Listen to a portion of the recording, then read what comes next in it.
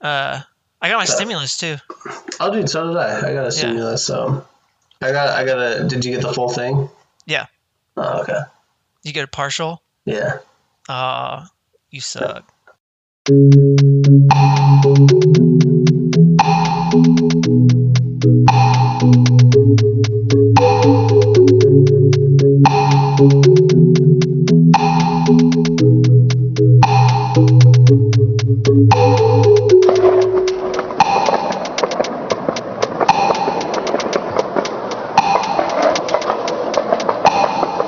Good. What's up? Not much. I know. You got left behind? It's fine. It's fine though, dude. I mean, yeah, it's good. I mean, whatever. Yeah. It's not like you're hurting for it, right? So. Yeah, I mean, fortunately, I'm not in the. Fuck, this sucks to say, but it's almost like.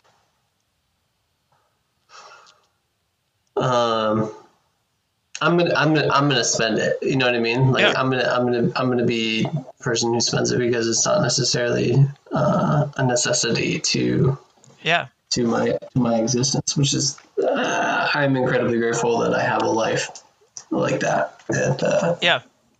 And that my partner provides me a life like that because I am a stay-at-home husband who has a relatively unsuccessful podcast. I'm pretty envious. Yeah, who has is trying to get a graduate degree at 35 years old or whatever. Yeah, that's so funny. But no, it was good. And we both, my partner and I, we both got the stimulus, and it's good. I mean, it's her and I will both spend it on either debt or things like that. So yeah, it'll actually be good. Yeah. Well, I mean, we talked about it. And I don't even know if I want to put any of it towards rent because it's getting into our busy season. We might be getting some more PPP money, and so we're like thinking about hiring someone, and we're just kind of like, I'm just like, I don't want to put that towards that. I don't want to put it towards rent. We've put every other stimulus money we've gotten towards rent and bills, and it just sucks. It disappears so fast, So we're like, maybe we'll break this apart and like give ourselves a couple $100s each. Like I think I'm gonna take one of my cats to the vet, like see how much that ends up being. Try and put some, like into a savings account or something. But I don't know. Yeah. For sure. The stimulus was good. Did you hear about the shooting? No. The mass shooting? Oh, no. Wow. No, not at all. There was, I think it was in Georgia. I could be wrong. Let me Google that shit real quick. Cut this out. Yeah, it was in Georgia. All right, never mind. I'm not wrong. It was in Georgia. A white dude, obviously a 21-year-old white dude, drove a few hours to a multicultural district in Atlanta and shot 6 Asian women. Wow. And I believe, I'm not super sure, 2 whites who were in these massage parlors. Obviously the police are, he was obviously taken into custody perfectly fine. Mm-hmm. Right? Like, I'm sure we'll get a fucking social media update that he got Burger King or whatever prior to being arrested. But also, there's like people are questioning if it was like based on race, right? Yeah. And I think he came out and said he was blaming them, the people who shot, for his sex addiction, and but it's very obviously you're a fucking moron if you think it's not race related. Yeah. Like, he drove like multiple hours to get to the place, so I believe 8 people were the victims there. It's just a really sad thing. I think it was today or yesterday. Damn. No, I haven't heard anything about that yet. Yeah. I'll shoot you a link here in a minute, but Yeah, pretty fucking sad, dude. Like, just, I don't know. Yeah, that's super unfortunate too, and it's so unfortunate that it's just so, yeah, I don't get it. I don't get that kind of shit. And like, I mean, I do get it. I understand like that it's generally things that we don't chalk it up to be right. It's like people are like, oh yeah, we don't understand why this person did this. You know what I mean? But it's like obviously there's so many things of like toxic masculinity and like, and yeah, just like white people's like like incel type shit, and it just like it's bred in like that fucking weird locker room talk type of fucking situations, where like people are feel entitled to certain things and start dehumanizing other types of people. And it's just it's funny too. It's not funny, I shouldn't say that, but because I was literally I've been seeing a lot of stuff about like gun ownership too, and I've been thinking about I mean, obviously I don't have the money to, but getting a gun. Like I want a handgun and I want like a concealed carry permit because like crime in a lot of places in the country has been going up, and there's been a lot of shootings in Portland. And I mean, you being in Portland, I think about it a lot. Like, dude, you're in like white supremacist territory. You know what I mean? Like, yeah. And being like a, the anti-fascist punk you are, like, yeah, it definitely makes it's definitely concerning to me. I think about it quite a bit. You know what's funny? I was thinking about the other day too. Okay, real quick. Yep. I'm pretty sure in one of our episodes, I mentioned when you were talking, you asked like, "Oh, what do you think is going to be the outcome of the election?" Right? In one of our episodes, you asked about the election and the outcome, and I said that Trump supporters were going to storm the White House and not let Trump leave. Okay. Right? And I was thinking about it, and I'm like, in a way, that kind of happened. Dude, you were kind of right. Really, if that's true, yeah, we need to go back and listen and see where that's at. Yeah. Yeah, it's got to be like an episode or so before the election would have been. And funny thing is I was thinking about it the other day because I remember saying that, and then obviously it didn't happen in that exact manner. But I just remember hearing somebody say like, "Oh, we could have never known that people were actually going to do this." And I'm like, if we're calling it out on our podcast because we're like, no, these people are going to fucking do it. We've been warning you, like these people are going to do something like that. And like if you and I can like make that prediction, and then all these other experts are like, oh, we could have never really seen this one coming. Like they weren't prepared for it at all, Like that's like the big excuse, like, oh, we just couldn't have foreseen it, and so we weren't prepared for it, But I made that prediction before that something like that was going to happen. Like they were doing it. We'll give our listeners an update if you did it, and if someone knows that for sure, let us know. But dude, here's real quick. Here's my theory about that: is that the people who conduct polls, who are, sorry for my finger pointing in the video camera. I know the listeners don't fucking care, but I'm pointing, and it's great. I'm doing it too. Yeah. For the listeners, Jason and I video chat while we record this, so we're actually talking to another, and we're clearly very handsy talkers. But the people who do like mainstream media, who do these polls or whatever, they're just so disconnected from like everyday Americans.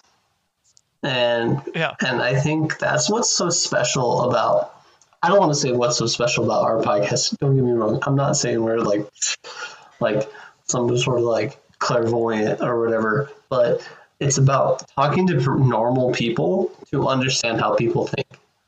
And that is something that is literally missing in all of media today. Yeah. Like you're getting. Yeah, it's all of a certain class. It seems like you're not dealing with these like well-poised politicians who are great liars and are very politically correct. No. Like real America. And plus, you're like I think about it, and I'm like, if you're off poll information and like other things like that, or just talking to people that are willing to talk to you, like any person that's not willing to talk to you or not willing to fill out poll information or talk to polling people, Like, those are the people that you have to worry about. So, like, the information you're trying to judge, like, you're not getting it from the people that, like, you probably would need to worry about the most. Exactly. Like the people who are like who think your institution is literally like a democratic op to be like, I don't know, a poll, right? They're like, I'm not going to answer the phone. I mean, honestly, like if I don't know about you, but like I look at numbers who I don't know the name of or don't know, like I don't have a caller ID associated with. I'm like, I'll let that shit go to voicemail. No. Like, no. I don't answer any phone call. I don't even answer. Honestly, sometimes I don't answer phone calls who I'm like, I know that person. I'm like, like outside of like select few friends, dude, text me, right? And so I mean, I think that's why these people don't understand anything out of Washington D.C. or New York or LA, California metropolitan areas, like even Texas metropolitan areas, like Washington metropolitan areas, like these people are gonna not have the same ideology as the average city dwelling liberal. And I'm not gonna bash on city dwelling liberals. Like most of my life I've been a city dwelling liberal or city dwelling socialist or whatever you want to call me, right? And of course that's who you are now, right? Like you're in the city, and so it's like it's not talking shit about it. It's just saying there are people out there that are vastly different than you can even imagine. Yeah.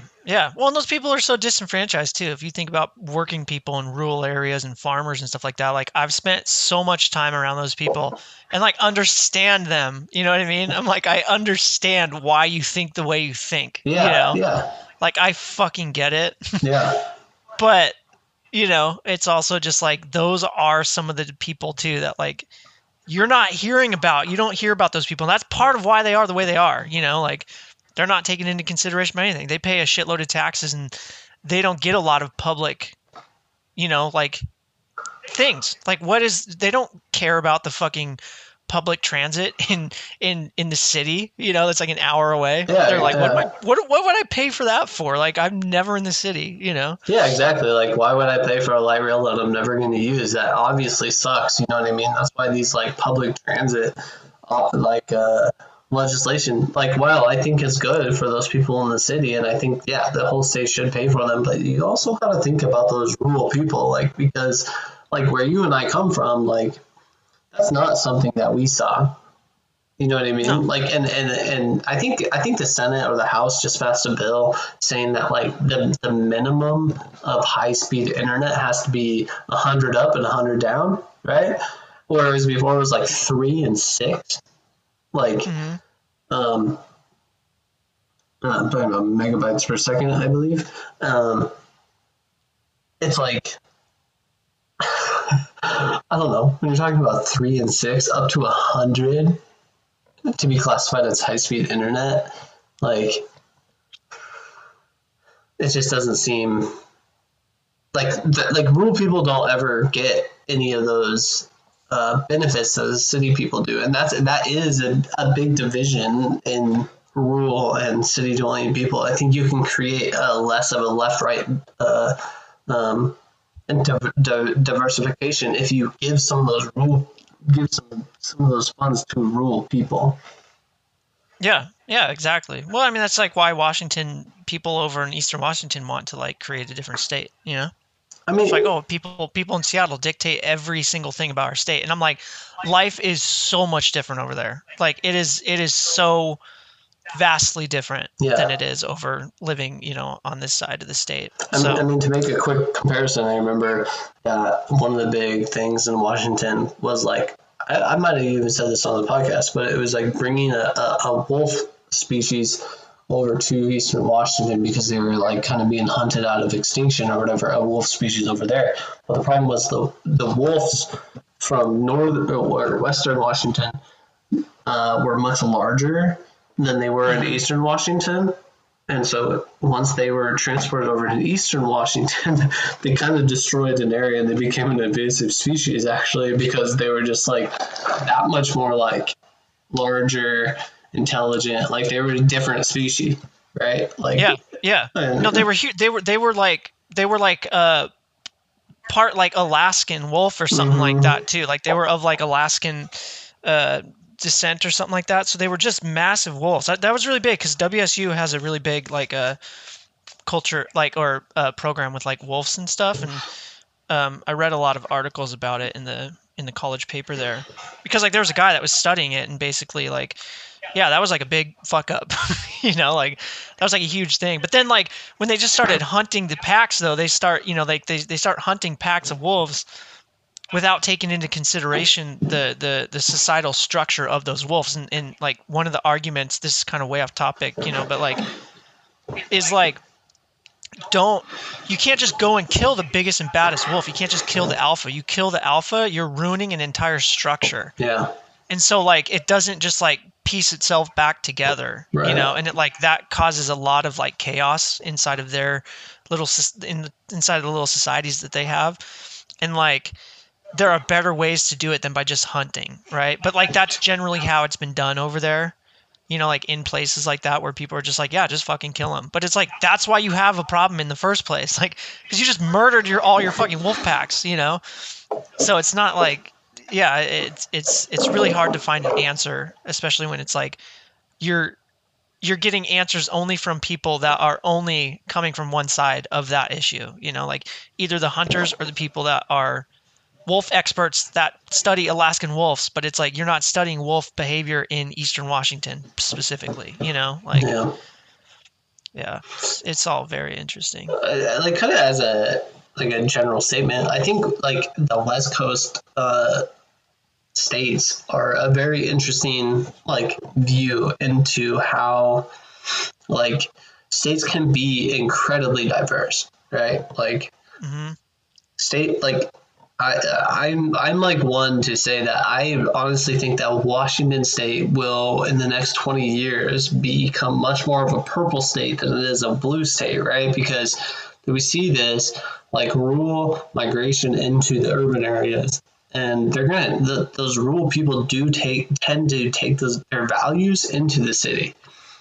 And I think there's a lot more of that into the city now, especially with like the California migration in Seattle, which like however you may feel about that, like that is happening. And I think you can see that all throughout California and even Oregon, because outside of like, again, the metropolitan areas, you have these large rural areas, and those are red areas. Like those are hard red areas. Like those win by huge majorities for the Republican Party.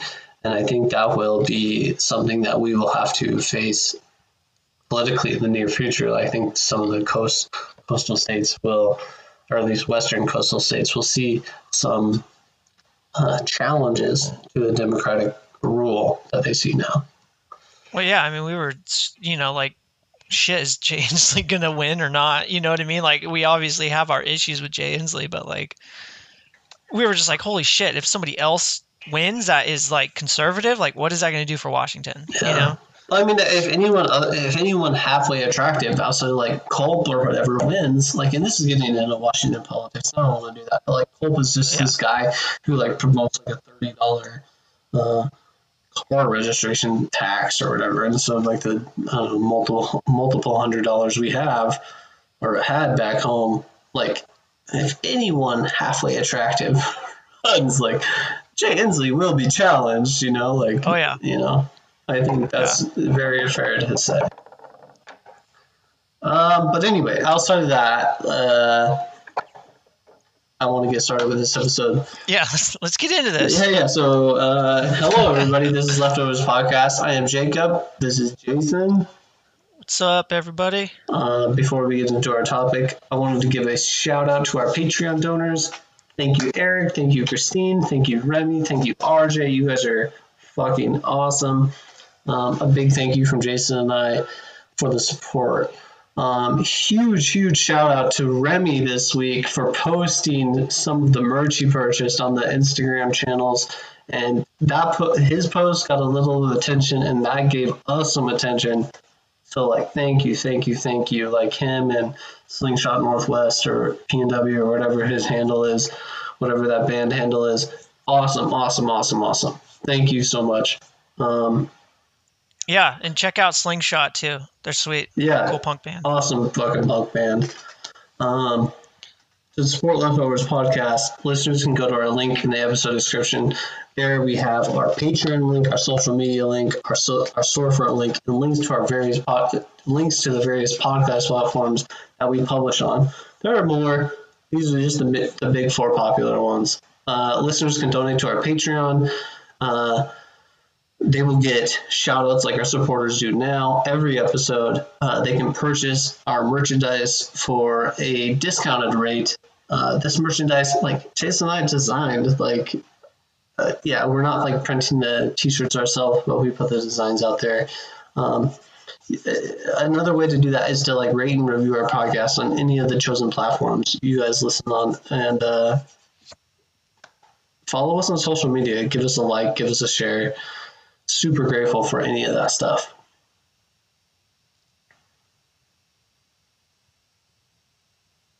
So today's topic is a continuation. We are so bad at this introduction because you laugh at me, man. So today's topic is a continuation of sorts of last week's topics, but instead of money, we were talking about happiness. And as we learned last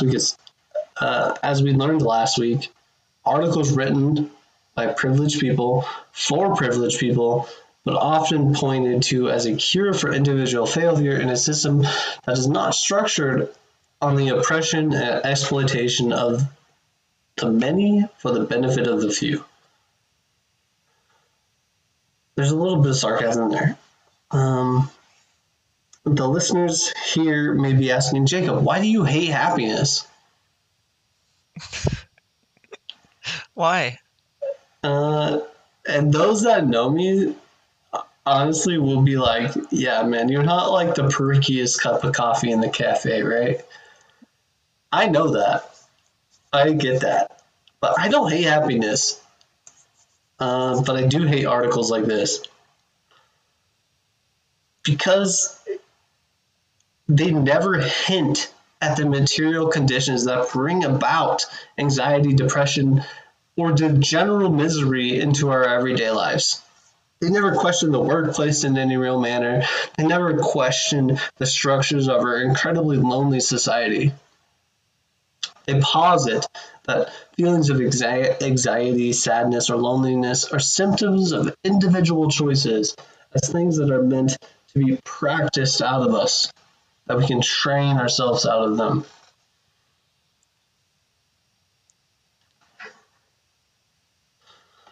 And I just want to take a moment to say that, like, if you're experiencing any of these symptoms, depression, anxiety, loneliness, in any clinical manner, I hope that you have the ability to seek professional guidance.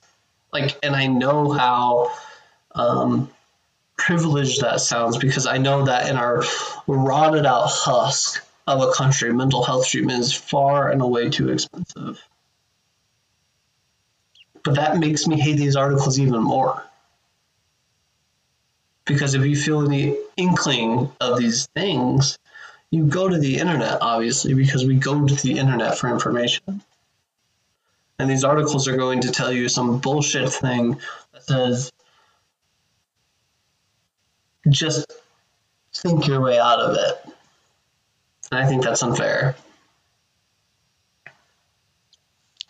Yeah, and I wanted to say also that, for people that are, living in these kinds of situations, and like, if you are happy and content, but you still, suffer from anxiety and like have all these things and you deal with them in a certain way, like I don't want to come off as being like, okay, whatever you're doing, like, we don't agree with or something, like, I just think that everybody deals with these things differently and on a different level. And that, like, I don't want to I don't want it to make people that are happy or are okay, I don't want it to make them think about their anxiety more, because there is something to that, right? Where it's like, if you're fine, where you're at, and you don't think about your money problems too often, like, then, you know what I mean? Like, I don't want this to like jog that and be like, oh, well, maybe you should think about it more because you should be unhappy about it. Like, that's something that I wanted to say as well. And this is something that I take really seriously because it's something that I've been struggling with for a really long time. And like, it hasn't been clinically, like, I guess, diagnosed or anything, but I have really bad anxiety, really bad depression, and I've contemplated suicide multiple times. And it's really hard to sometimes read some of these things, when it's like, this might work for people on a certain level, but there's also a level, like you said, we need to destigmatize. And also, I wish it was so much more available to people to get medical help, and like to get, like, mental health medical treatment, like, is so important. And I feel like it's something that gets put on the back burner and is so stigmatized, especially in our country. And I think that unless you had a different point you wanted to start at, we were reading an article about the history of happiness, right? And I read that one, and I really liked it. And I kind of came to the conclusion that, like, I'm pretty sure why we stigmatize happiness so much in this country is because we pushed for people to be so happy all the time. It's like, it's in our Constitution, obviously, the pursuit of happiness. And when we made that cultural shift, it was almost unacceptable to, like, not be pleasant. It was unacceptable to show grief or to show sadness, right? I mean, if you think about it, if you're on, like, a bus, if you're in a public area and somebody's laughing hysterically, having a good time, usually that resonates inside of you, right? You start laughing, you think it's funny, it's like, oh my gosh, what's happening, right? But usually if somebody's crying or looks sad or anything like that, or is not in a good situation, we look away. We don't engage with it. And I think that is because it's like, we push for happiness so much, like push, like, you should be happy. You should be happy with this. You should be happy with your career. You should find happiness in all these things. But in my life, I've never been offered any sort of actual advice on how to be existentially happy, and what it actually means. And so a lot of it, I think, goes into the mindset that we play with, that we put into how we view happiness, how we view being sad, and trying to ignore negative emotions instead of embracing them and understanding them and actually learning how to deal with them. I think happiness is it's this weird phenomenon, right? Like, I remember being in high school and writing a paper about, like, what I wanted to do for a career. And I remember writing this paper and being, like, graded down because I wrote, I don't know what my career is going to be, because I didn't have any, like, career guidance. But I remember being like, I just want to be happy. Like, no matter what it is, I just want to be happy, right? And like, someone was like, well, that's not, a career, which is, yeah, sure, maybe within the thing is true. But it's like, well, happiness is this almost unattainable goal, because we're always seeking more, almost, right? But the problem is, like, where like, I'm not going to try and define happiness for everybody, because I don't know what that is for everybody. I don't even, like, I know what that is for me very, very recently in my life. And, like, the problem with these things, these articles that we're about to mention, is that, like, they give you, like, a formula. And I don't think happiness is the same for everyone. Like, even between Jason and I, like, I don't think happiness looks the same between the two of us. and that's not to say that there's this large gap between Jason and I just think it's because happiness is defined by literally the person who you are.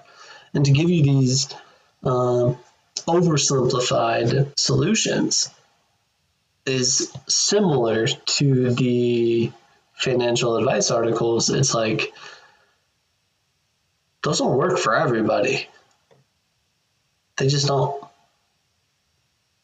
Well, I think a lot of times these types of things take a lot of time and energy. They take a lot of time and a lot of mental energy. And obviously when you are poor and you're living paycheck to paycheck, like time is your money, right? You don't have a ton of free time. And even if you do, like having 2 days off, like that's, having a weekend on a normal basis is awesome, but like that doesn't mean there shouldn't be more, and like being able to devote time to figure out what being happy is. Like, I think that's something that I've personally have struggled with, where it's like, to me in the last few years, like I've been finding myself wanting to get out of the mental state that I've been in for a while. And like, it's really hard because, owning a business, like going from working full time and owning a business, and then now to like moving in, into a new city and opening up that business. And, it's just been like mentally and emotionally and physically, like I'm just drained all the time. And it's like, I can go to the gym and just barely function there. You know what I mean? So like mentally, it's like, and I know a lot of people that do this, it's like you get done with the day, you mentally go shut off. And like finding happiness does take a lot of mental energy. And it's like when people are already exhausted and, like you said, anxious and depressed and all this stuff, finding that mental energy is really, really hard. And what I felt like from these articles is they don't answer that question. They give you, like you said, the oversimplified answers. You're thinking about your anxiety or your problems too much. That's okay. I understand that point. Yes, that's true. But like, you're not giving me an answer if I am a super anxious person that's emotionally and physically exhausted. How do people get over that? And then you're not addressing the issues of like, people are working 6 days a week. People are working overtime. People are so exhausted, and you're not questioning a lot of structures that might get in the way. Do you want to start with the history of happiness any more than what you already have? Yeah, I mean, I think there's some kind of cool stuff in there. It's interesting that what this mentions is culturally, at least in the West, in America, like happiness being a part of our like way of life has only been like maybe the last like 200 or 300 years. And like before that, it was pushed to be more stoic. It was pushed to be more like, or melancholy, or just things like that, right? Like just be content. Like contentment was, and it was almost like people would apologize for showing too much happiness, right? Like, oh, I'm sorry, I don't mean to be so happy, or I don't mean to gloat, or whatever it is. And I think that also has to do probably with like technological like revolutions and stuff like that too, where it's like, we obviously now humans know that we have a certain standard of living that we can uh, live up to, you know what I mean? Like, or we have these things, like we know that life can be good and we know what it can be now, right? And so I think like once we started to see that, like once people started living relatively comfortable lives, I think that's kind of when the shift happened, where it's like, no, we can find happiness, because like most people would argue, oh, I'm not going to find happiness working in a radium facility 17 hours a day, and barely getting paid for it. Like I think that once we started to see that shift towards like the nuclear family, and like one job taking care of a family, and that kind of stuff, and people started to focus more on happiness, and it was like more okay to be happy. And I think that it's funny too, because it mentions a lot of other cultures that just don't really express happiness outwardly.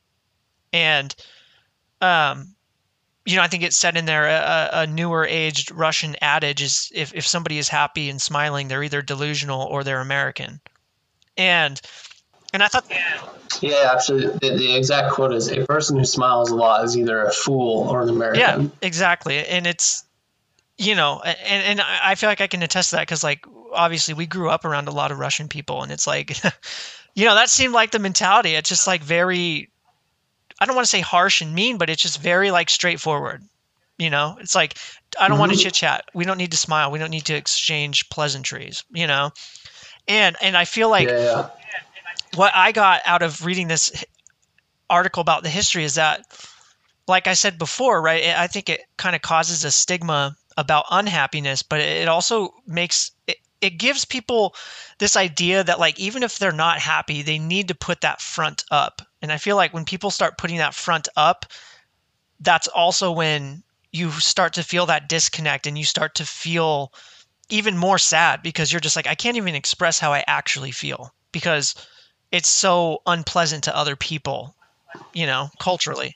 I found that the most interesting part of that article. So the article is A History of Happiness by Peter Stearns at the Harvard Business Review. It's from 2012, but it was he basically says what Jason's getting at here is like, when McDonald's first arrived in Russia, the first task was to train clerks to seem cheerful. Never ever asking, like, well, maybe McDonald's expectation of happiness is like unnecessary, right? Like, but it's also like the American consumers feel like they have to be catered to, right? Because my experience in fast food, especially in Europe, is that like people aren't necessarily interested in like what I'm doing. Which, like, why would you be? Because in reality, if you think about it, it's actually just like fake. No one actually cares at the register what you're doing that day. So what do you want? Why do you want? Let me make it for you. Yeah. Like, that's it. Yeah, exactly. Like, I'll be pleasant, but I don't care about your life right now. Yeah, you don't have to be nice. You just have to be, courteous or whatever. And I've always found, like, my biggest shock the first time I went to Europe was like, oh, these people don't actually, like, I'm a small talker. I'm like, hey, how's it going? Blah, blah, blah, blah. And they're like, look at me like I'm a crazy person because they know I don't actually care how it's going for them, right? As we should know that, like, people don't actually care about, like, we're not children. We don't need to be catered to. Like, just give me the fucking thing and I'll leave, right?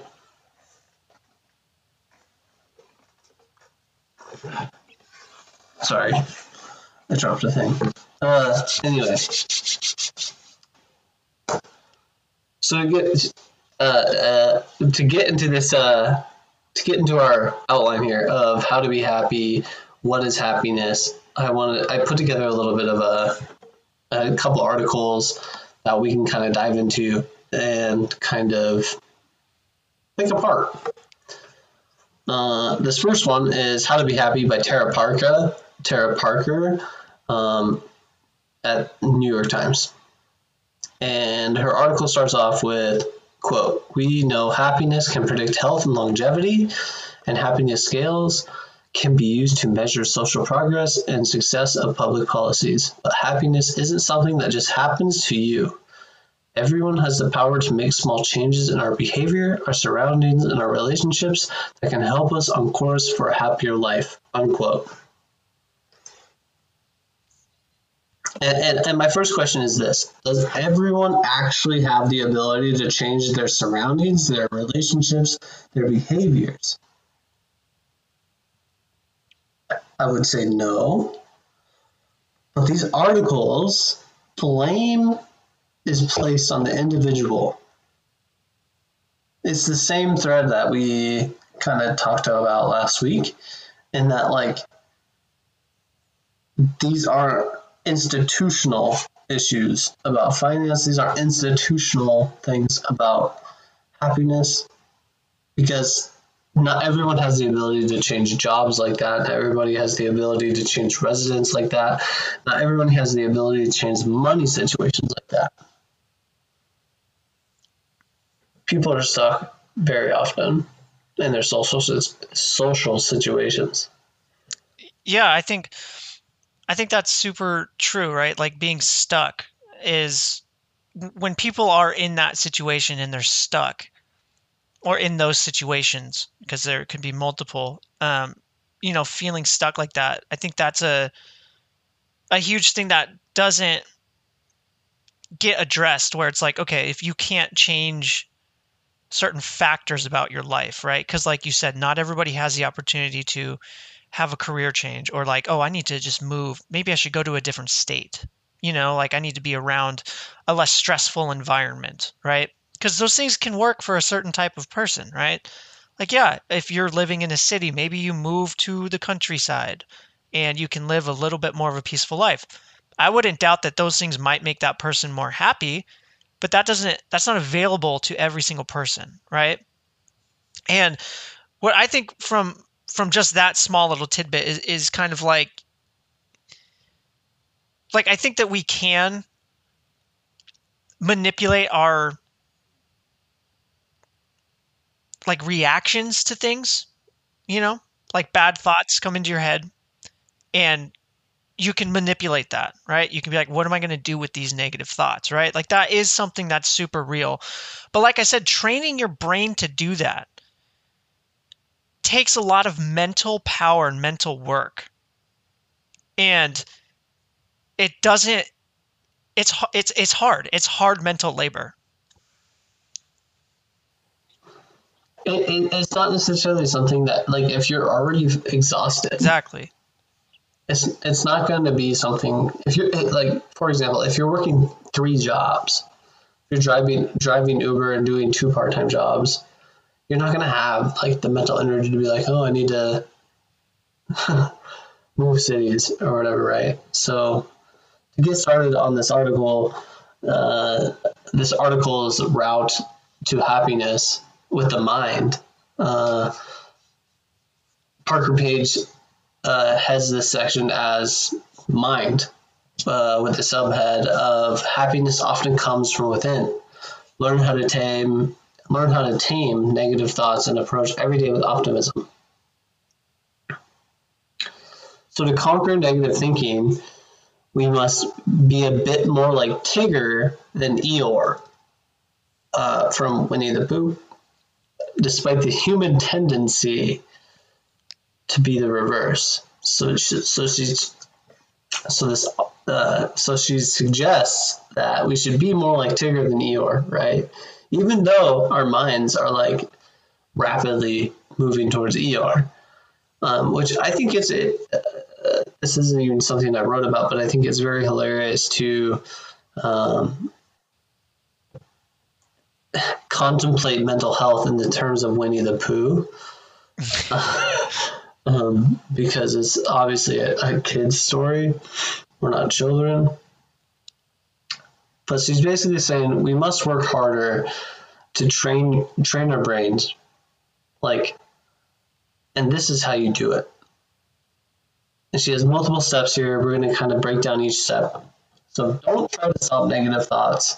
Instead, own your worries and acknowledge your negative cycles. Which is insane, right? Because how do you not like try and get rid of the thoughts, or how do you own healthily, like, I'm about to get kicked out of my apartment, or I'm drowning in student debt? How do you transform them into something that they are not? Well, yeah, and like I also would say to that, like thinking in some of my most like darkest mental periods of time, it's like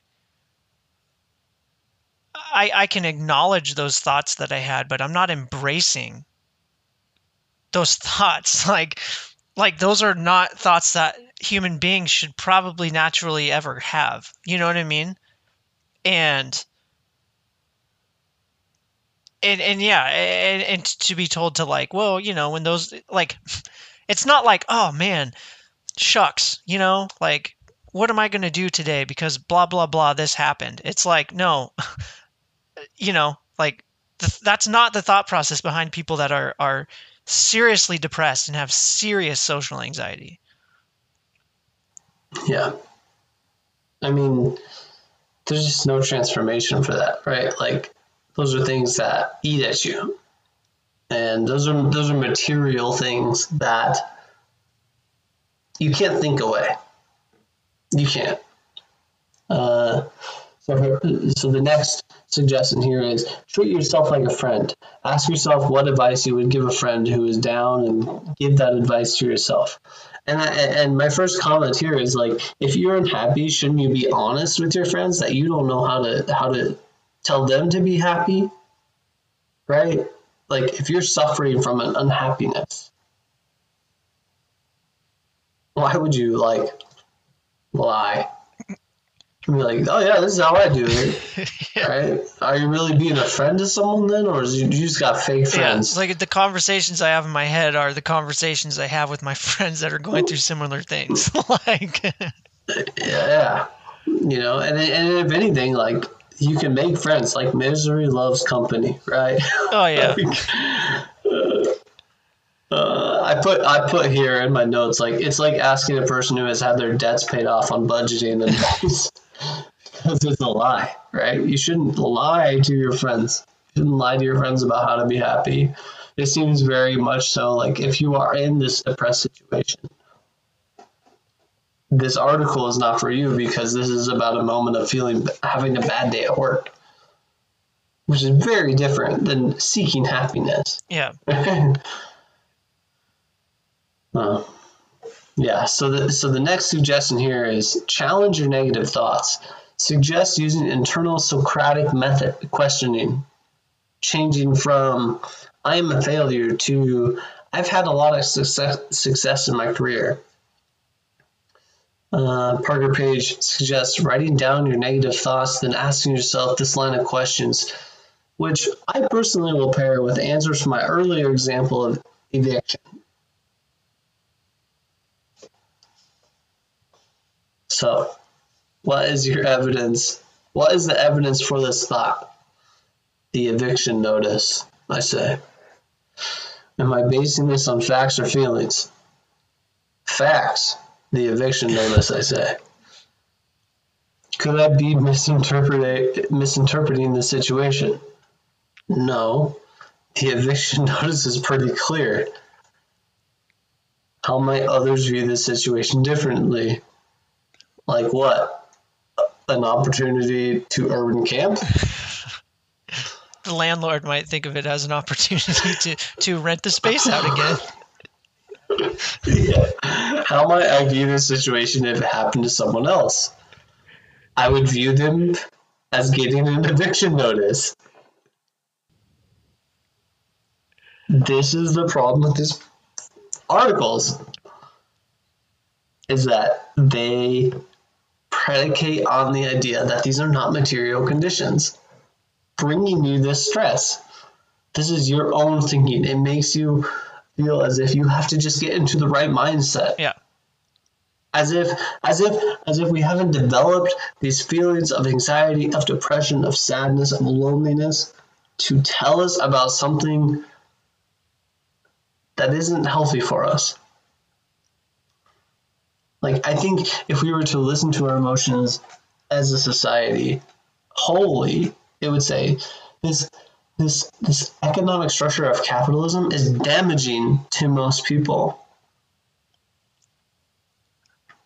And for us to just keep ignoring that shit is damaging to society. Well, I think it goes to say, like, to speak on that is like, look at how the language people started using once we went into like lockdown initially from COVID.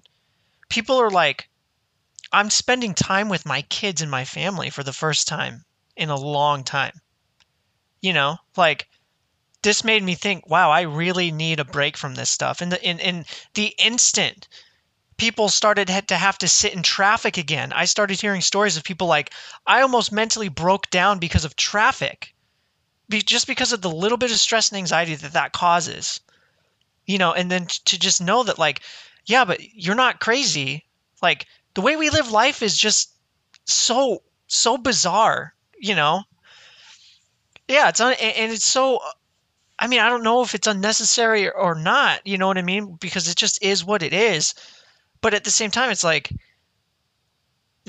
obviously, if those are the emotions that you can go through and the realizations you can have within just a couple weeks, maybe a month, that's like obvious that, like, okay, some sort of cultural and economic shift needs to happen where, like, this whole work and money thing should not be the focus of our life. And like, if it is, it shouldn't be in a stressful way where it's like, I need this stuff to survive, like, this is the very survival of me, or, not getting evicted, or being able to feed my family or myself, or seek help for my mental conditions. You know what I mean? Like,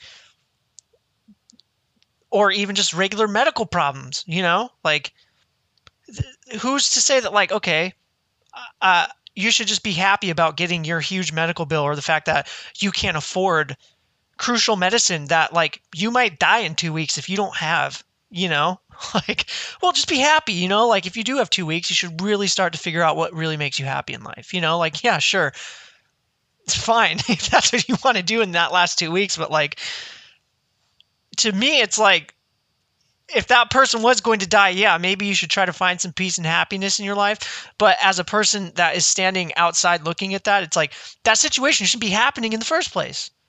It shouldn't be. That person shouldn't have to be going through that struggle. We shouldn't have to be going through this much of a struggle to be happy. I think that's one of the points that I get from this stuff, is like, finding happiness shouldn't be this fucking hard. Happiness, I get fucking happy when I'm camping and I just look at trees and nature and, like, hear birds and see a stream. You know what I mean?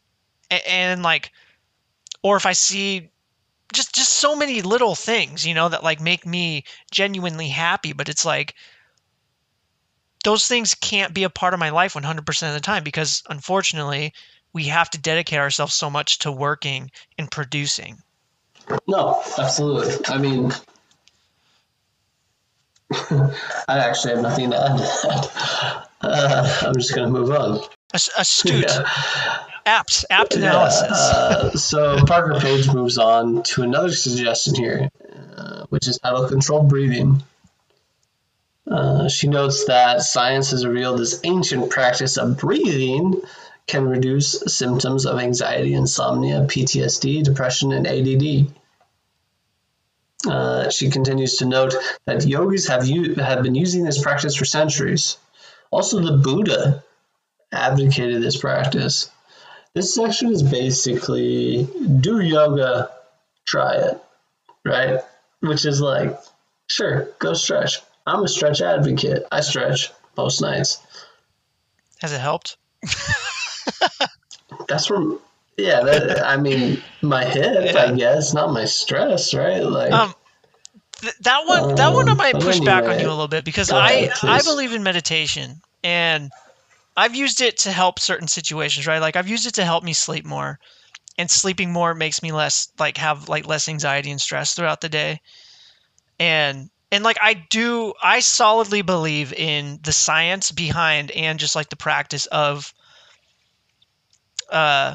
meditation, and just being like because I don't know if you've read much about it. I've read a lot on the subject, and read a lot of, like, older, like, Buddhist philosophies, like, being, like, translated into, like, a newer age, like, kind of perspective. And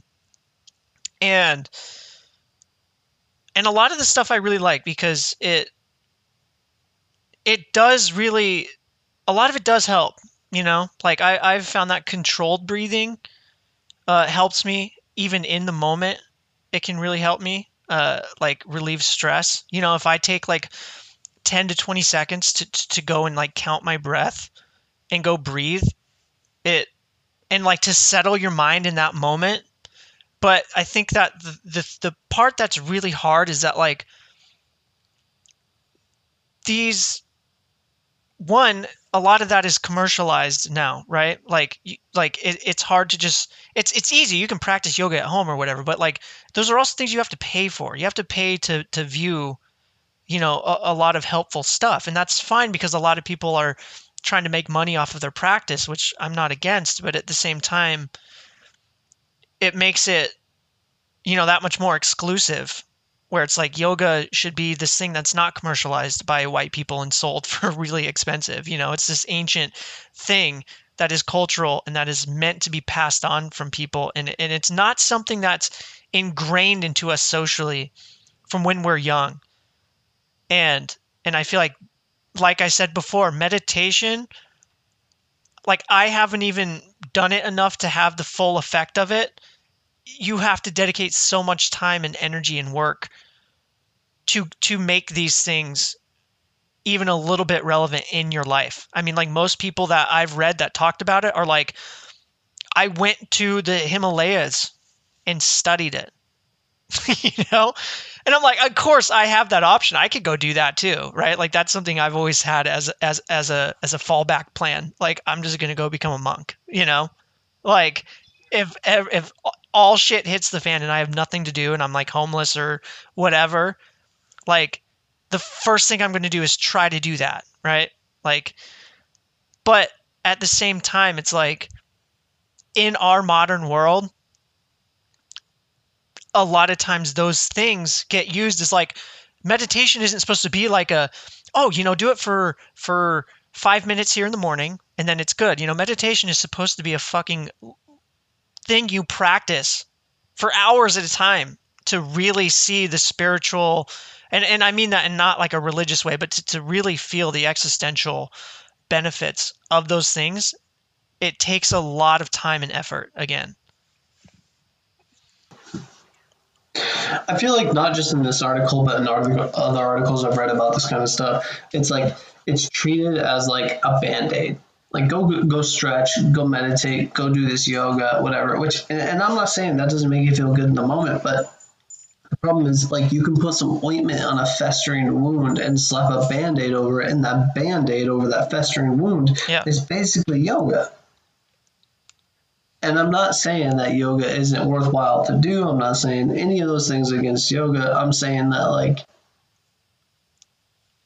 people who go and search "I'm unhappy" aren't probably unhappy because of these like, oh, I just need to stretch more, right? These are like material conditions that can be solved in this political theater, right? And yoga isn't going to ever solve that. And so Parker Page, her next suggestion is rewrite your story. So writing about oneself and personal experiences, and then rewriting your story can lead to behavioral change and improve happiness. Journal for 15 minutes a day. What is it? 15 minutes a day? What if you work 3 jobs? What if you live in your car? What if you're getting evicted? Hold up. I need to journal real quick. Maybe it would help. I don't know. That. Well, and the fact that it says rewrite. Like what? Put a different spin on it. Change what the actual facts are of the story, and then it'll make me believe something different than what's actually happening. Right, which this is going to tie into a later thing, and I'm just going to highlight here the word delusional, because we'll see that later. But so one example from this article is money is a challenge, but you can take steps to get yourself into financial shape. Refer to these articles. Refer to our last episode, please. Right. And so there's a quote from a University of Texas psychology professor that says, the idea here is getting people to come to terms with who they are, where they want to go. I think of expressive writing as a life course correction. Dude, I wrote a lot when I was broke, trying to like work myself out of it. I'm just a pretty shitty writer, actually, especially at that time. And it's like, that didn't do anything for me, man. What are we talking about here? Yeah,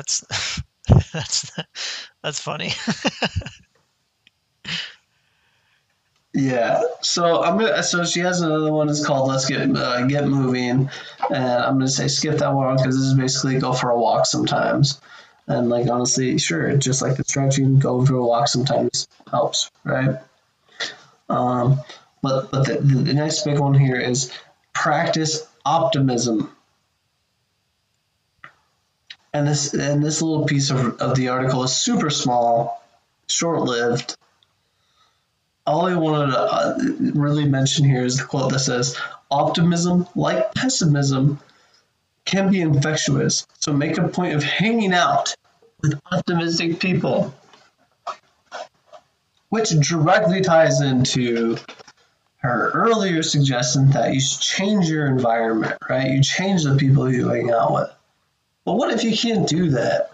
And we're not to mention we're stuck at work 40 hours a week, most people. With people who we don't choose and that to we be can't around. change if we really wanted to, you know? Yeah. At all.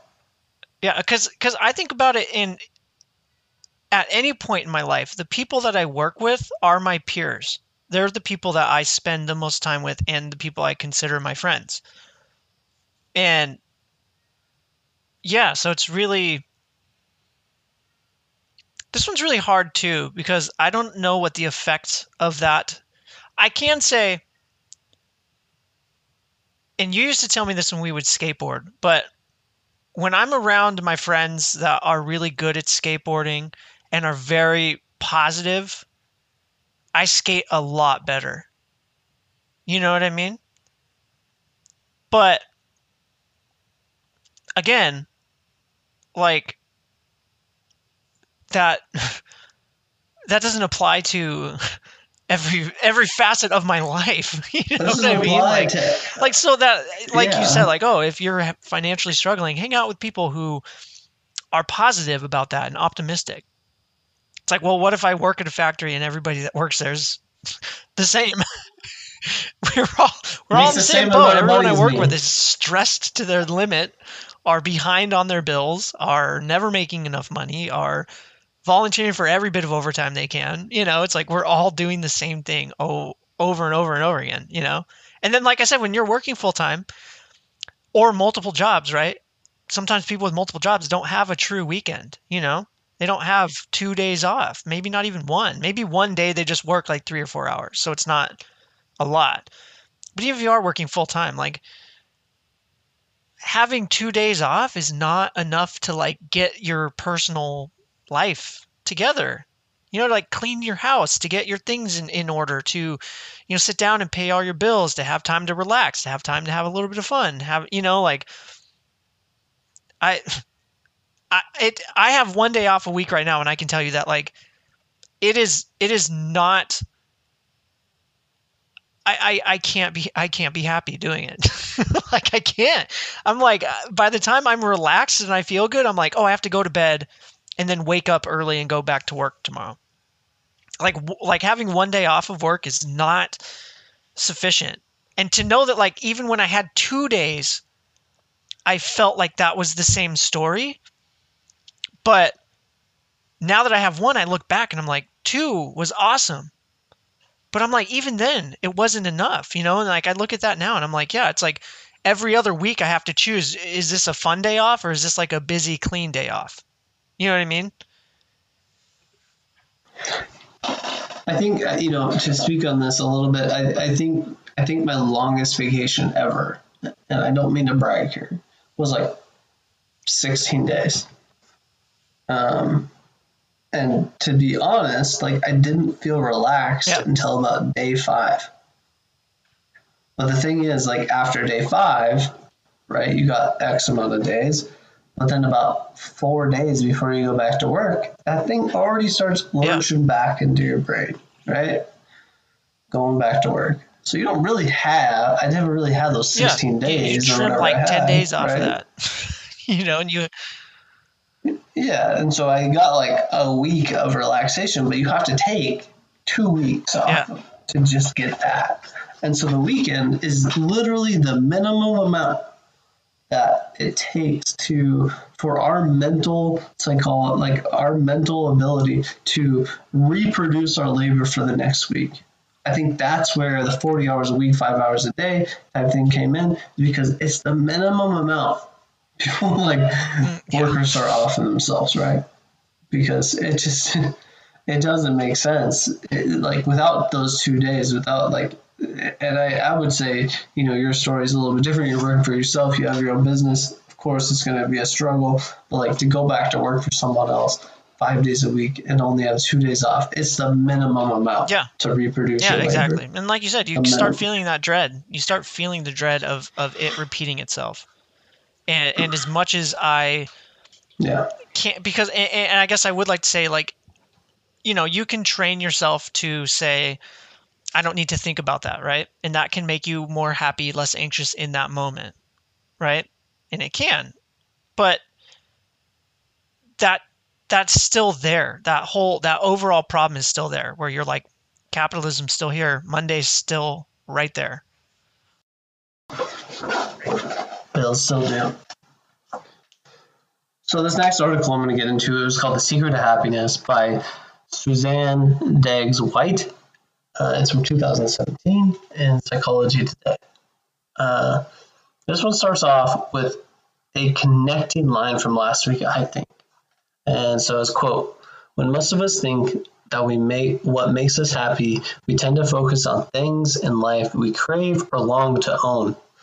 These things may be concrete consumables, or they may be intangible resources such as time and peace for true love." Which, unquote, it only connects to last week about I think we mentioned something about minimalism, right? I'm more of a memories person rather than a things person. So Deggs White, after a little bit of a puff about instant feedback and hearing about living off the grid online, she says downsizing, right-sizing, or decluttering all reflect the same realization that is gaining momentum. Possessions simply won't bring lasting happiness to our lives. Happiness is a state of being, not a pile of stuff. That's so easy to say when you have the stuff to get rid of. When you have the stuff to get rid of, when you have the stuff that you don't need to pile the stuff. And so this article can be summed up in what she calls, and what I'm going to call, the big 4 happiness factors. And I'm going to skip over the first one here because it says friendliness first, which I think Jason kind of alluded to earlier. It's basically like, yeah, sure, everyone can be a little more friendly. Why not?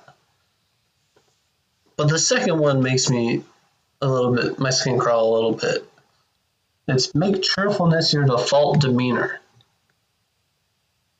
Just smile. If someone is coming to you for help, just smiling will help you forget about your frustration and exhaustion and be present in an awesome way. That's what the quote is. And so I just thought about, hey, landlord, can I get a rent moratorium until I get a job? I just lost my job. And some psycho landlord's just smiling at you like, no, but I'm so cheerful that you get an opportunity to find new surroundings. Yeah, right. Also, you can pay rent online to make it easier so you don't have to come in here. Exactly. Shoot me an email next time. Yeah, tell me you're moving out. Oh man, that's good. It's just it's just disgusting, right? It's like a punch in the gut. And the next one here is be compassionate, which I understand. I feel like I'm a pretty empathetic person. But the fourth one is offer gratitude. Offer gratitude is one of these things that we say to people that are miserable or whatever, and we're like, look, you should just offer. You should be, grateful that you have the things that you have. This is such a bullshit line.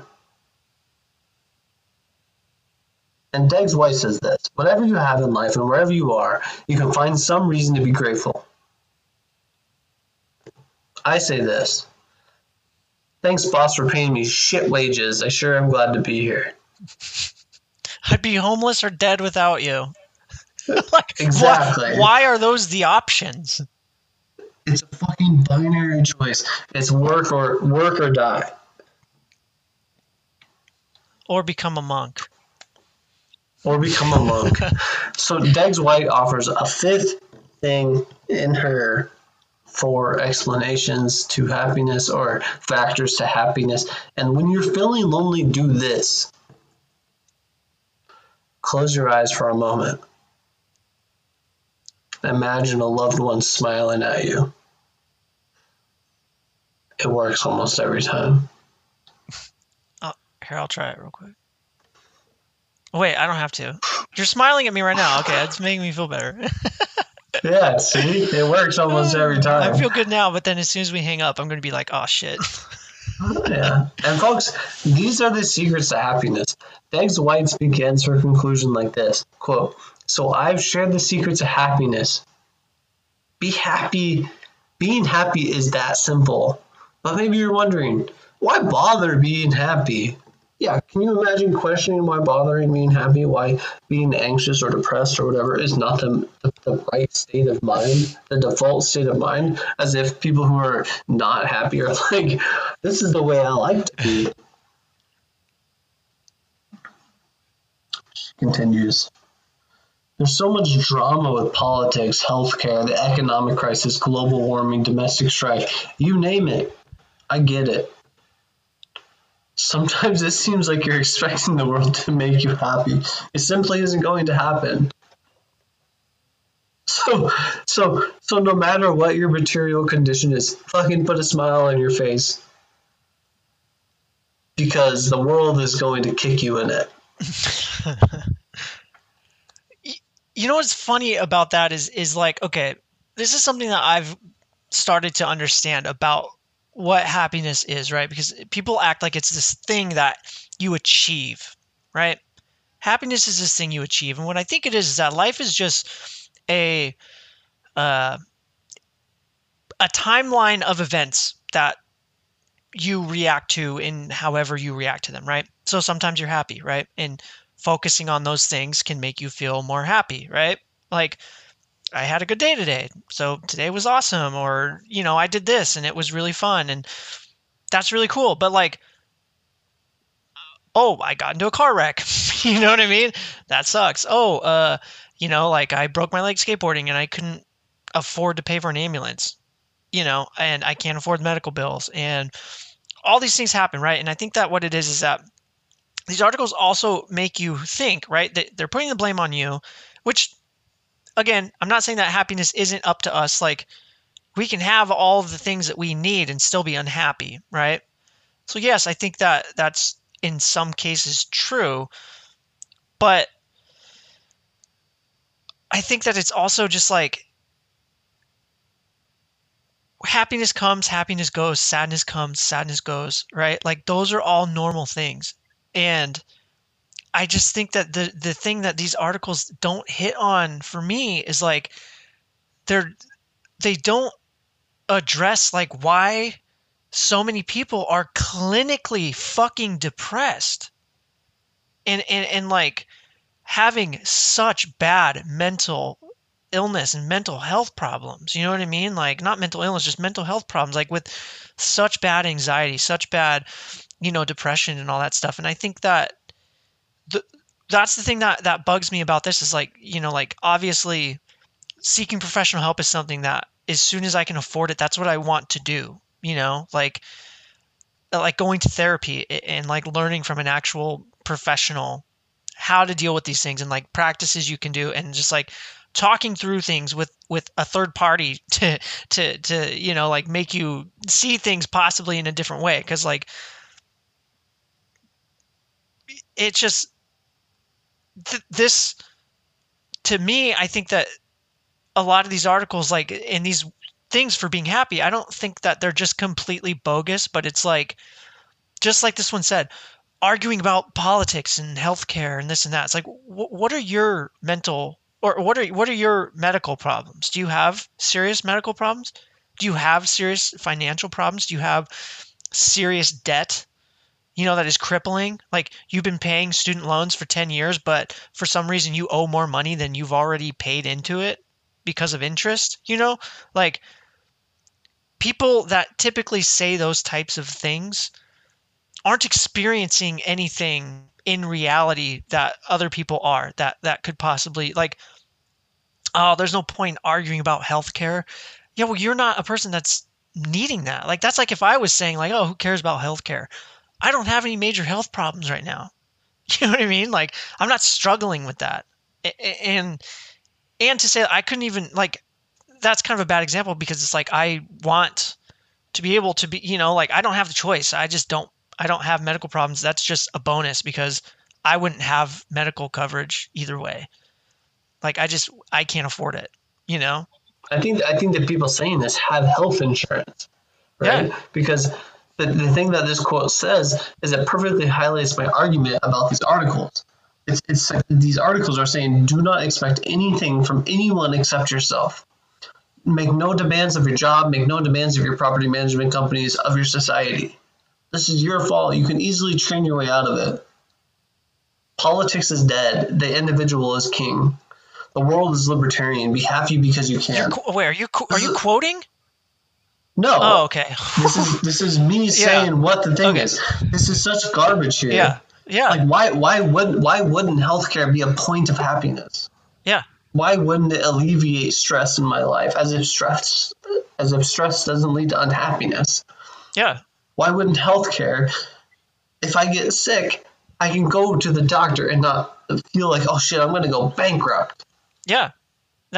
Or like, why wouldn't I think global warming being solved by the political apparatus that I have no individual control over is a good thing when in reality global warming and our non-action towards it politically is literally slowly destroying the world.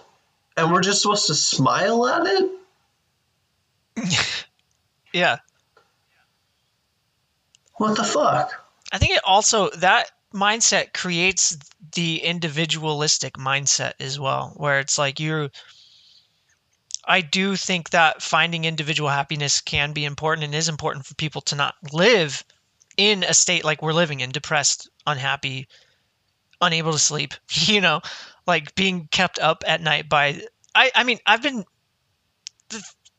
just the fact that people starve to death in the world has kept me up since I was like 15. You know what I mean? Like I think about it at night all the time. I'm like, there are people that are literally starving to death right now. That's just, and there's an entire grocery store down the road full of food. And like people throwing away dumpsters of food. Yes, people throwing food away and overproducing and throwing it away. And like for it to be consumed twice, consumed as a consumer buying it and then consumed like I eat it, right? So just that alone, like, and the thing is that like, yes, I don't need to think about that 24/7 because it's really fucking depressing. And I used to, right? I used to think about that kind of stuff 24/7, animal rights 24/7, like racism, all this sort of stuff, all these any sort of, civil rights issues. Like all these things used to like be on my mind all the fucking time.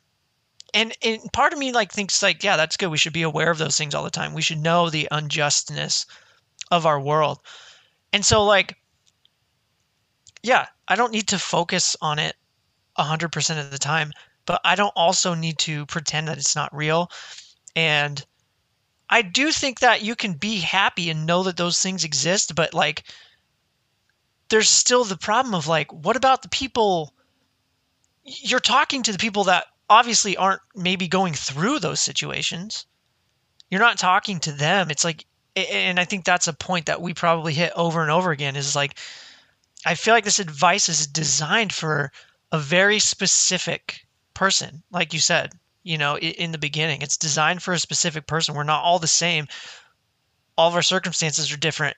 happiness is defined differently, and you can't just put this, here's the keys right here. Here's 5 of them because this is what I did. Like, I can't even do that. I can't tell you if I, get out of depression and I'm like, oh, I'm happy now. Like, I couldn't just write that and be like, this is what I did, so this is what will work for you. You know what I mean? Like, it. I think these are largely articles, kind of like we were talking about last week, written for a certain class, like you were just saying. But it's like these people clearly aren't facing existential crises.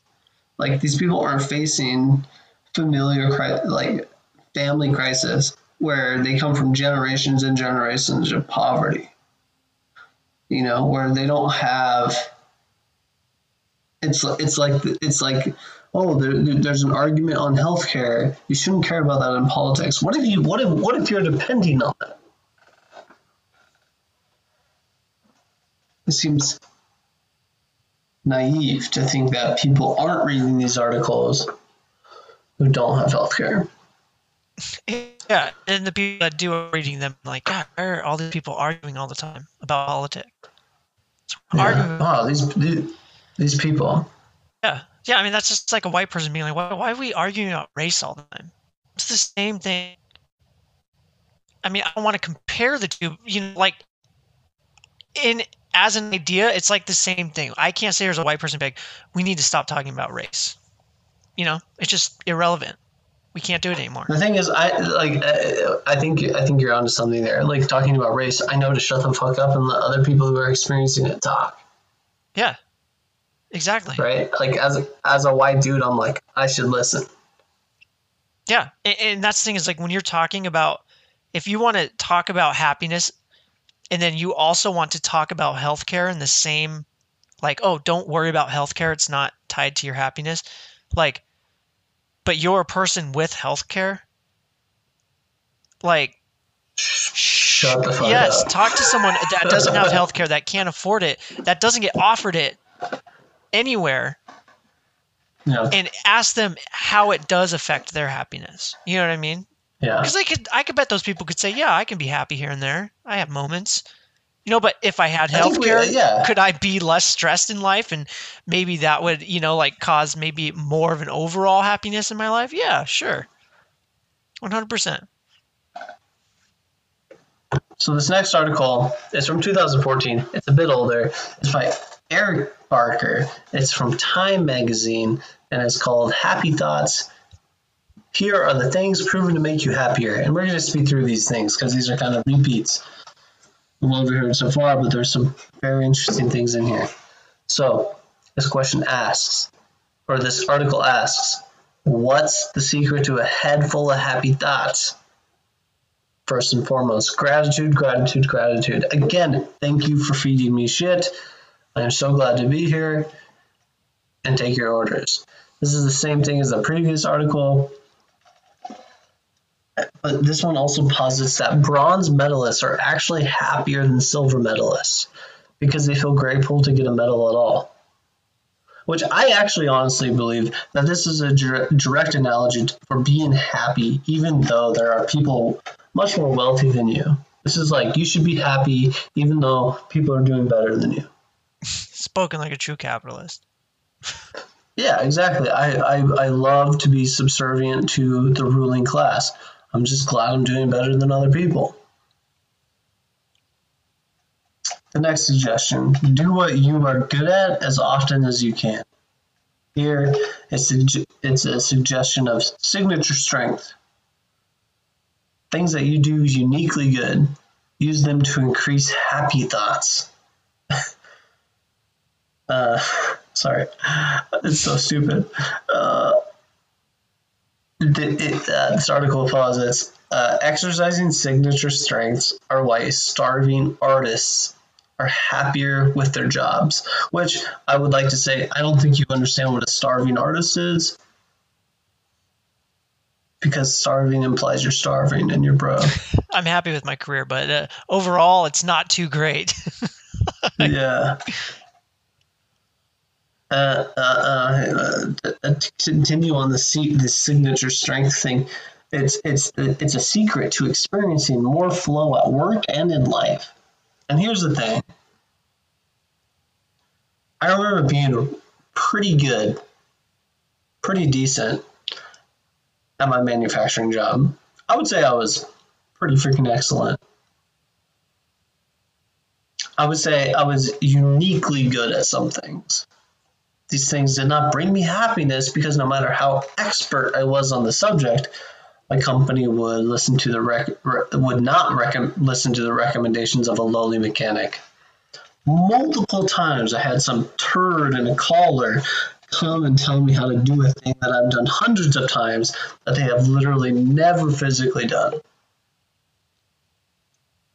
This only bred alienation for me. It didn't bring happiness at all. I would continue doing this thing that I was incredibly good at, and it would only make me hate the company more because I knew that there was a better way to do it, but I couldn't do it that way.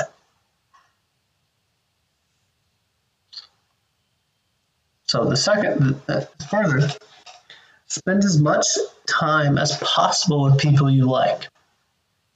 And while this may seem like a pretty obvious suggestion, like we mentioned before, we spend most of our time at work with people who we don't have any choice of. Yeah. Choosing. Hopefully you like the people you work with. Hopefully.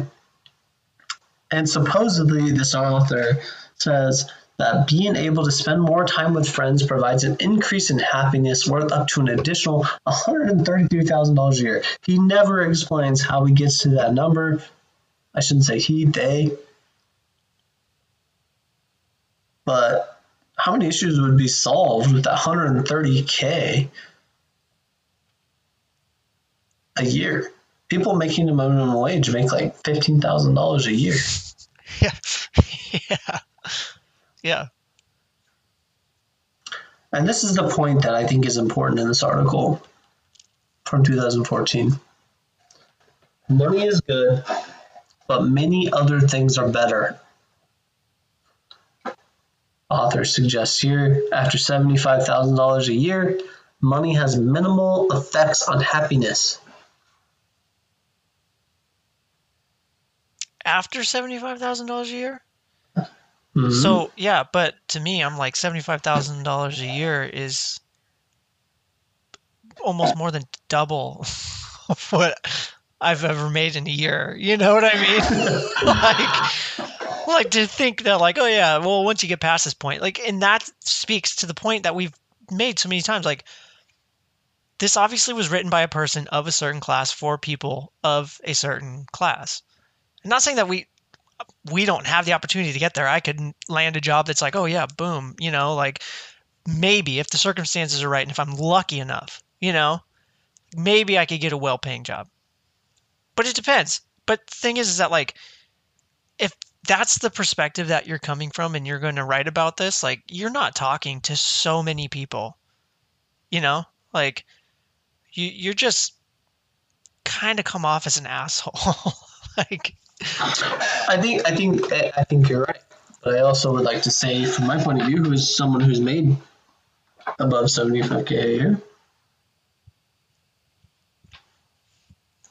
I promise you, the more money I made, the happier I was.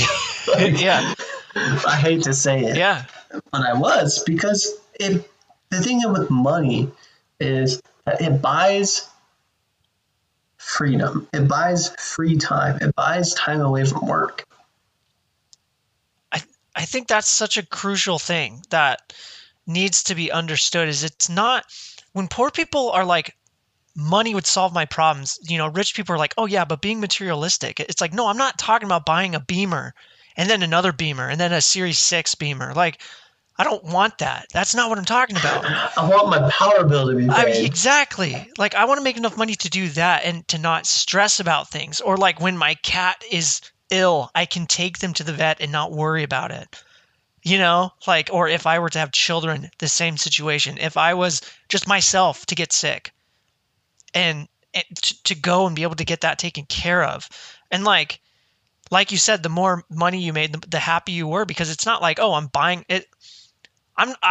We're never trying to say that like buying all this shit is what makes me happy, because obviously we know that really rich people can probably be depressed too. You know what I mean? Like, absolutely. But the thing is that when you get to a certain level and you have that free time and you don't have those anxieties about how you're going to pay for this, how you're going to pay for that, not knowing what the next month is going to be like for you. Like, when you don't have those anxieties, it makes it easier to find that happiness, right? It makes it easier to at least find a baseline of happiness to where you're not anxious. Because I think that's the difference, is like, a lot of times what I think is like, there's happiness, and then there's like being dissatisfied, and then there's also just being anxious because your future is so on the edge of a knife. And you can technically be happy in any of those situations, but like, if you're not living on the edge of a life, or on the edge of a knife, you can probably find those moments of happiness more often, because you're not going to have as many moments of your anxiety, right? And then you wouldn't have to train your mind to deal with those anxious moments, because they wouldn't come up as much. That's exactly it. When I started making real money, or real good money, I was able to like spend time alone, and not alone, but away from work, and be able to like search for my happiness and be able to find what I wanted to do, take days off when I wanted to take time off, right? And that's what money buys. If you have to go to work every single day, 3 jobs a day, how can you afford to take a day off to have a little bit of mental peace? Exactly. Well, and some people don't even get paid time off. Well, that's exactly it. With my X amount of money job, I also got PTO. Exactly. Right? Some people like some people don't have that. Not at all. And that's a huge thing too. Like, that's something that was so hard for me to understand, because with my first job, when I had to plan to take a trip, because it's like, okay, I have to save up enough money for the trip and to not be making money for a week or however long. And I still had that anxiety at my other job where I had paid time off. I had that anxiety where I was like, man, my paycheck's going to suck because like I took a week off. But then I thought, man, taking a week off when you got PTO for the first time, you're like, what is this? Yes, I was like, it's the same paycheck. Yeah, I was like, I got a paycheck. I was like, holy crap, I totally forgot. I was stressing about it and realized I didn't have to. And just that alone was just like, that made me so much less anxious about having time off of work. When I took a day off, I was like, I know it's not going to cut into my pay. Even though my pay is not enough as it is, even if I took a day off, I could, it's not going to put a dent in the income that I do make. Yeah. So I'm gonna speed through a few of these, because I think some of these are pretty obvious and probably superficial. So one is give. Basically, give to charity. Again, if you can do it, sure, feels great.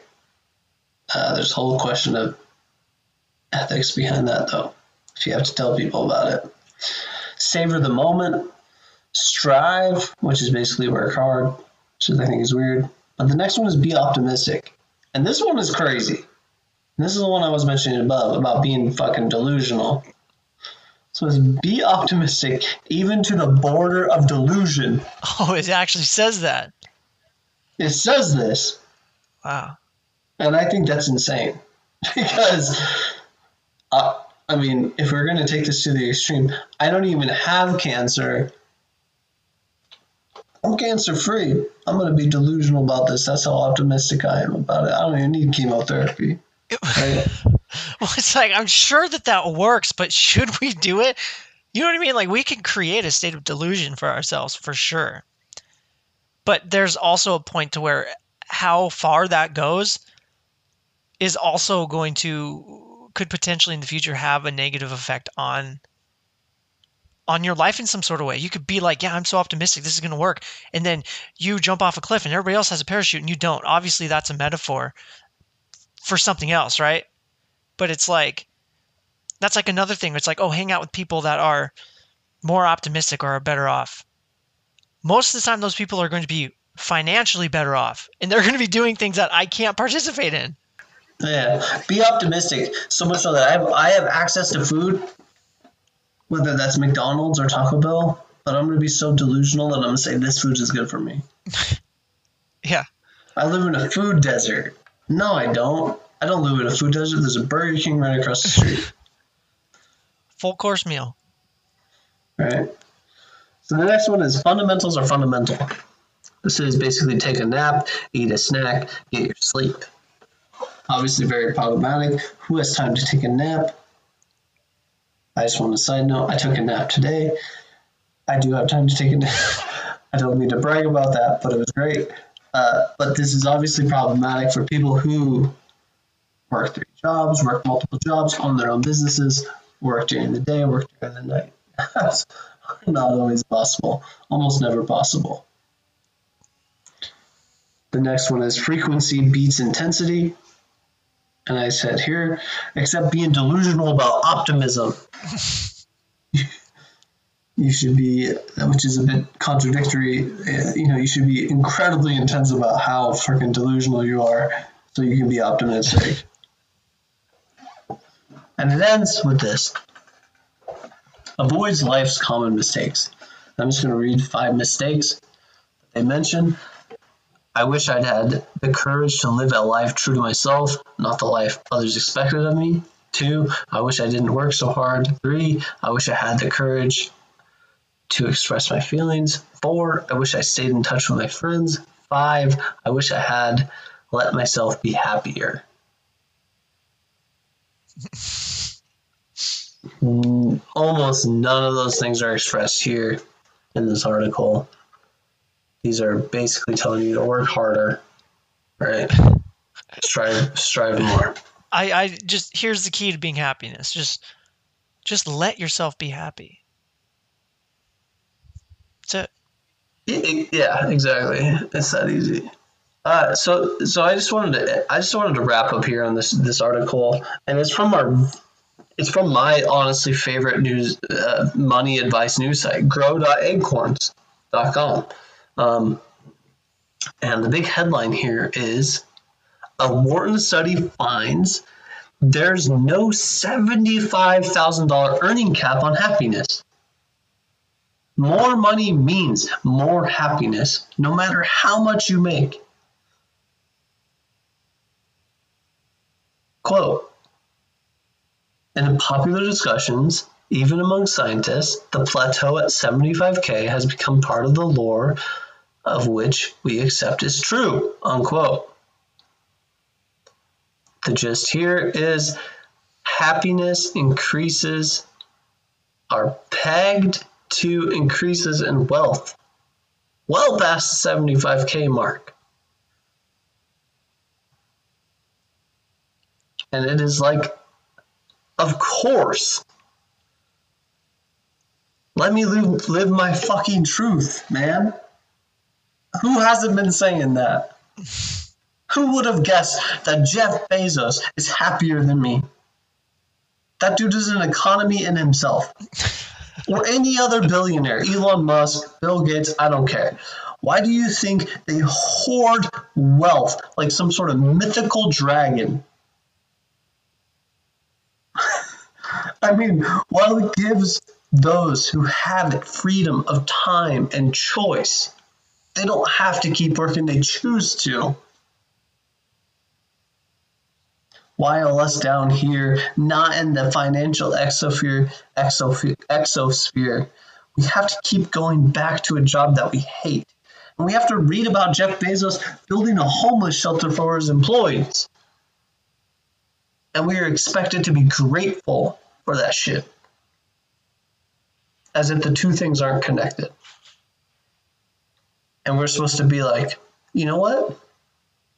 Until this study comes out, of course money doesn't, I mean, if you make $80,000 a year, I mean, it's no different than making $1 million and 256 billion.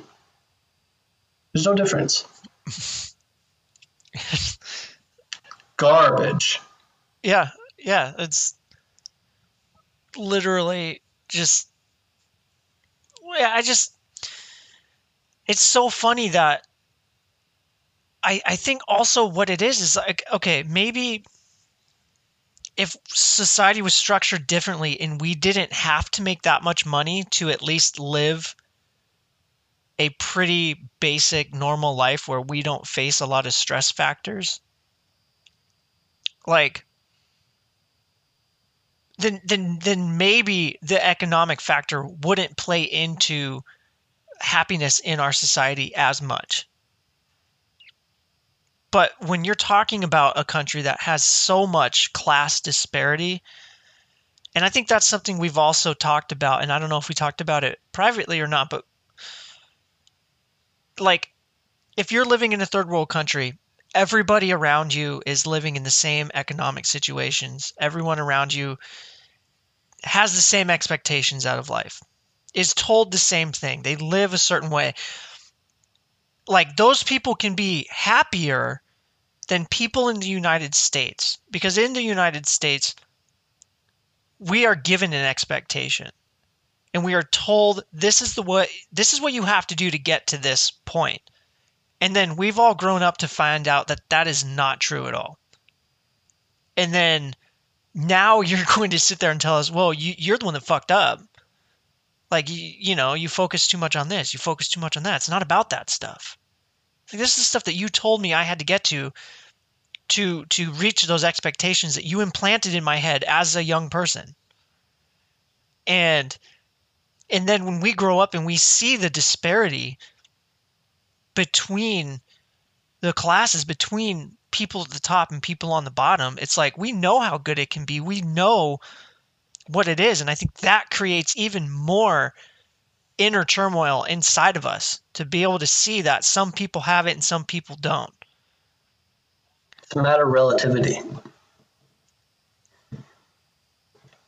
Where are we relative to our others, to our neighbors? That's what breeds not inequality, but anxiety about inequality. Yeah, just like the financial articles, I think these articles are kind of bullshit. They have like these slivers of truth in them, and that kind of is what makes them popular, because it's easy to point to and be like, hey, look, if you're sad, do this. If you're broke, do this. It's kind of the same thing. Yeah. And I don't think that's healthy to promote to people, because like there are people with mental health issues. There are people who are facing material conditions that can't be fixed by an article that says, hey, if you're having a bad day, just do some yoga.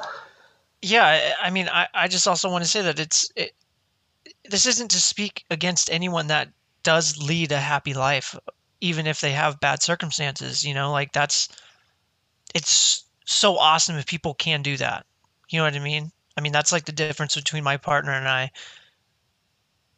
And I think that, like we mentioned in the beginning, different people define happiness in very different ways. And people find it in different ways, and to slap like a universal Band-Aid on these issues is exactly what it is, just slapping a Band-Aid on an issue. It's not making it go away. And as much as we can not focus on this, I think that people can train themselves to not be sad, right? Like, I think that that's possible, but the fact that we have to do that because of so many conditions that we live in, you know what I mean? Like, we should be training ourselves to be happy, not because we're suffering, but because we want to find our true selves in life, and we want to be truly happy and do the things that we love doing and be expressive and creative and compassionate. But we're not doing it. We're trying to find happiness to get out of the anxiety-ridden society that we live in. So to me, that's the difference. And that's also part of the reason why I feel like I've never found what I find, to be some sort of real happiness, is because it's like, there is part of me that thinks that I'll never be happy until like I start seeing stuff structurally change, and to know that like, hey, or if I live somewhere that provides me with some basic healthcare, basic, like basic universal basic income, where it's like you don't have to focus all the time on working. You can be creative, you can be expressive, you can do all these things. It's such a hard topic to talk about, but I also really like talking about it because, like I said, I've struggled with this for so long. I think it's important to say the reason I feel like it's a continuance from last episode is because these are like these articles, they bombard headlines, and when you see them and you're not feeling the best about your situation, you click into these things and they provide hope, and then you read them and you're like, this is trash, basically. This doesn't help me at all. And I think that's what makes me so irritated about these articles, is that they can often be pointed to as like your sadness or your anxiety or your depression is solvable. Look at this article. Here's an example. It's 4 easy, quick things. And they never are, right? These things never talk about the attachments or the prerequisites to get to this level of happiness, right? You have to not be concerned about money. You have to not be concerned about your health. You have to not be concerned about your income or your debt. And these articles never address any of that. Same with the financial articles. Those articles never address any of that. Look at this money that I was given, and then I paid off my debt. Look at this. I paid off my debt from this windfall of cash I got. Now I'm happy. Yeah, no shit. Well, to speak to that too, I can, from personal experience, say that almost living in a state of delusion, when I stopped caring about the debt that I had, the money I owed, the amount of money I was not making to pay those debts off, right?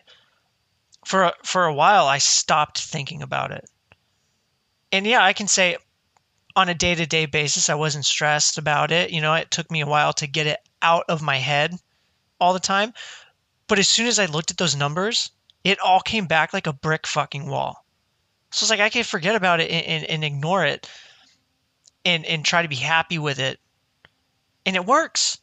But it comes back. The core problem doesn't go away. The core problem's still there, and it still will hit you, like I said, like a ton of fucking bricks, like a brick wall. It'll come out of fucking nowhere and shove its face in you when you get a bill from collections and you go, shit, I didn't think this was going to collections yet. And then your problems suddenly become very real and right in your face again. I mean, that makes me think of the time when I had to rehab my hip and my back for work. I went out for 3 months, and towards the end of that 3 months, I thought I was the happiest person. I was like, man, I feel great, right? As soon as I went back to work, it felt like nothing had changed. It felt like I had been gone for a weekend. Mm-hmm. And all that shit comes spiraling back of like, ugh, I have to be here tomorrow. Yeah. And it's just unfortunate these things never speak to that material condition. That like, hey, sometimes it's gonna suck. I mean, I would prefer these articles to be like, hey, it's gonna suck a lot. You're not always going to be happy, but you should find happiness in the where you can. And I feel like that's a more honest article. But anyway, that's what I have to say about these articles. I think they're terrible. Like I said last week, please send them to me. I will read them. I will hate them. But I'll keep reading them. Keep a little. I read them and I still get a little glimmer of hope, you know? Like, they still make me feel a little, I'm like, yeah, okay. Maybe I can. You know, like, that's a little bit of delusion, you know? Hey, be delusional. Yeah. Yeah, I mean, it works in the moment. And like I said before, I think that life cannot overall be happy or whatever. Life is just moments. And like you said, you can have 3 months off of work and think you're happy, and one moment can erase that. And that's because every moment erases the previous moment that existed. Yeah. So the future and the past are not even real. We should work for a better society. That's what we need to do. Anyway, thank you guys for listening. Thank you to our Patreon donors. Just thank you for listening, and hope to see you next week. Yeah, check you later. Bye.